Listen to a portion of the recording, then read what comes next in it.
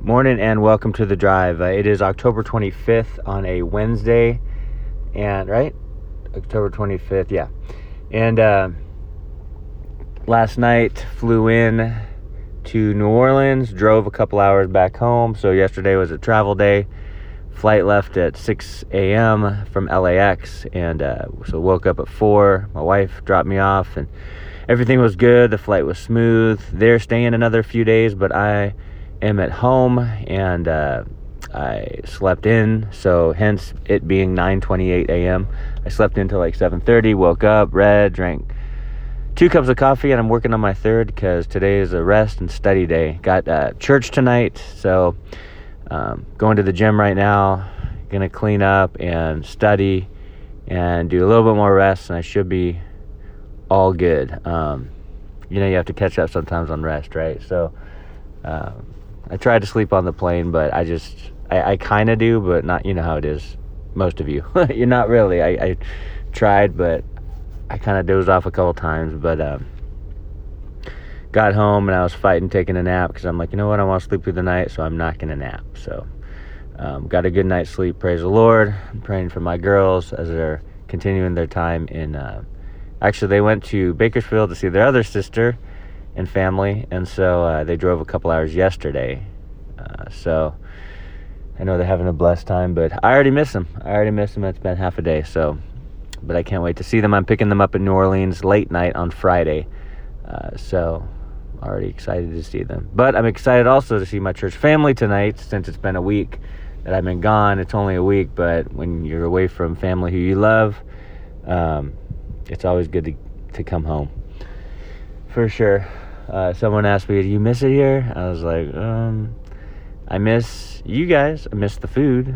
Do I miss living here? No. I love where God has led us to the deep south, and I wouldn't trade it for anything.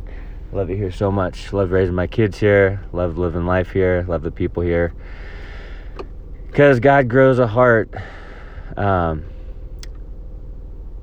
He leads you, and things change. He really changes our heart in awesome ways. Do you know what I mean? Like, this feels like home. I got home yesterday, and I'm like, oh, it's so good to be home. So good to be here. But God is on the move. Anyway, Ephesians chapter 2, verse 1 and 2, Paul the apostle says, and He made alive you who were dead in trespasses and sins, in which you watch. Oh my gosh. Let me try that again. I'm still waking up, okay? Give me a break. Ephesians 2, 1 and 2. And you He made alive, who were dead in trespasses and sins, in which you once walked according to the course of this world, according to the prince of the power of the air, the spirit who now works in the sons of disobedience.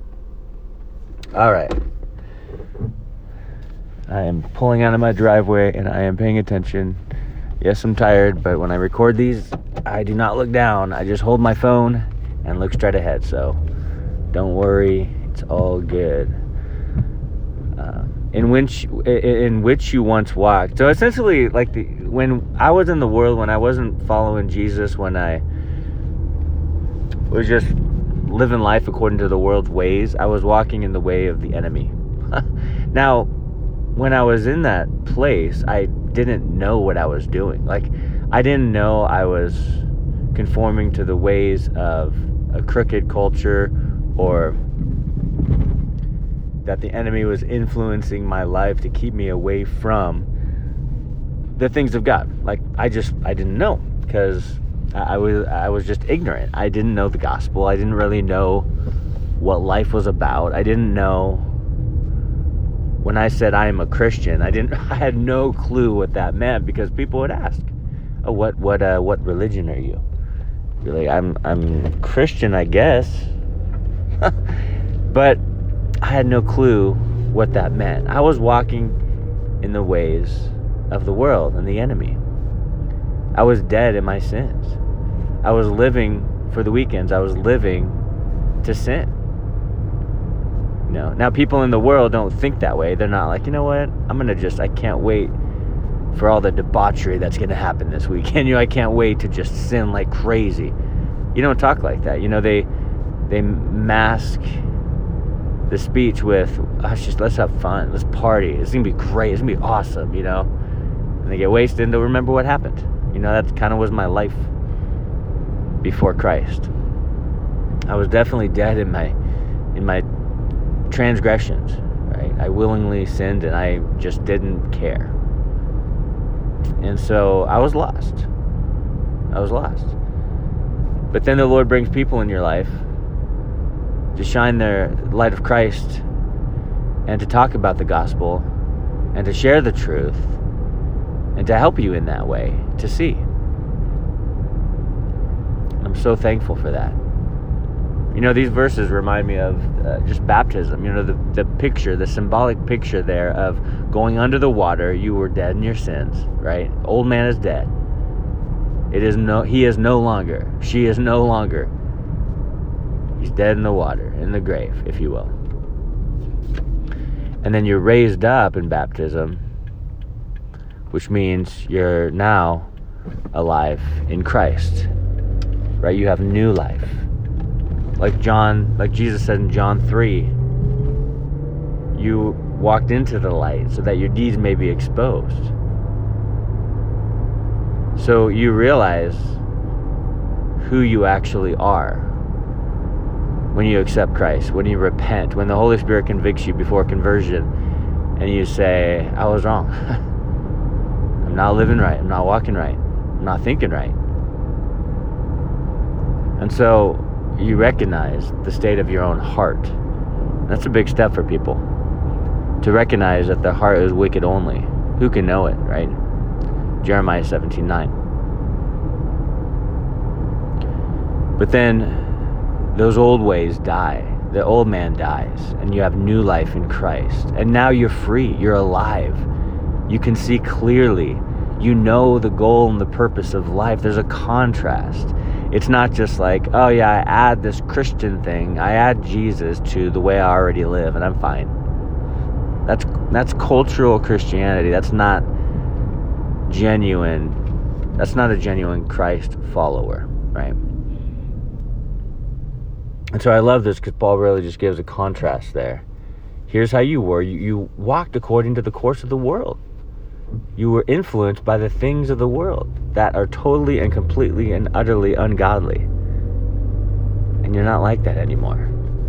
Because what God does is He refines us. He changes us. He helps to open our ears and our eyes so that we can realize, wait a second, I've been living for all the wrong things.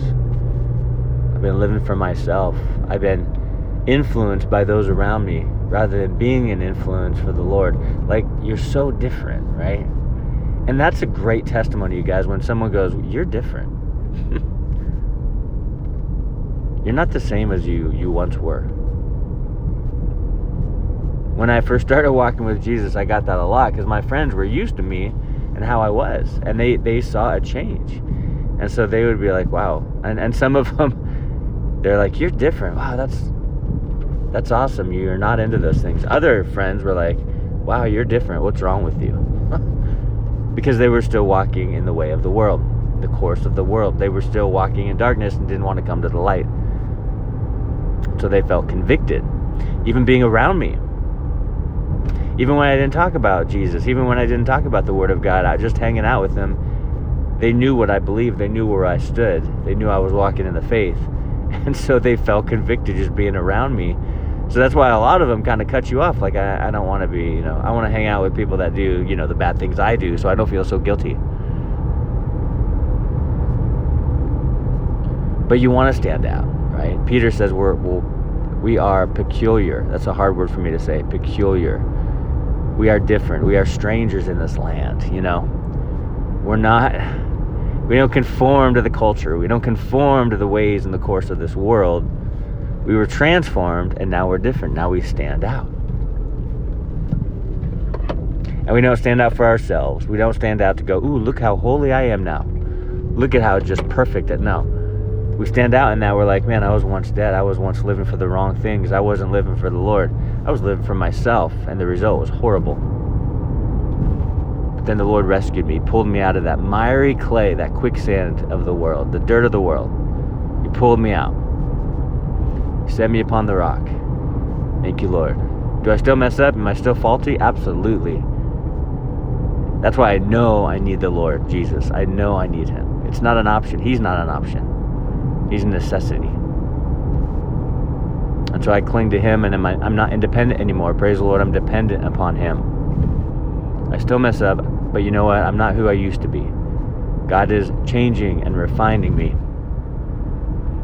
And it's a blessing. It's amazing. And so we get to have that testimony, right?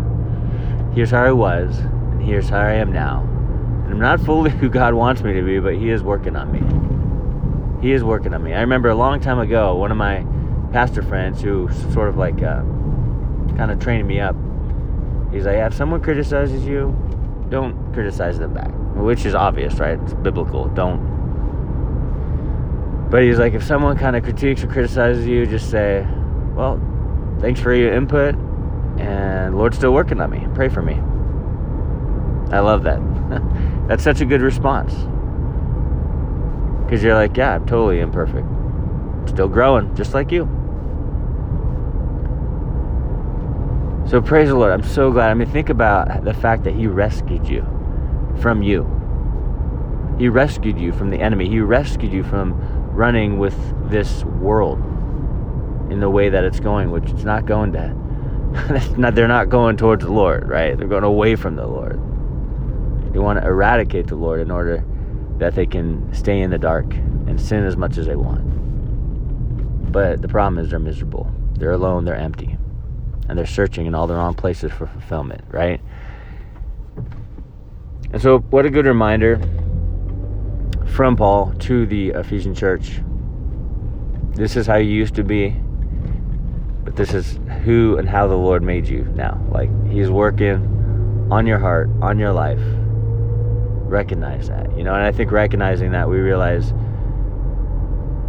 how good God is, how grace-filled he is, how he extends mercy to those who repent and come to him. How amazing is he, right? He is so good. So anyway, just a short encouragement, guys, from Ephesians 2:1 and 2. God bless you. Hey, I hope you have an amazing Wednesday day and a Wednesday night, and we'll talk to you guys in the morning.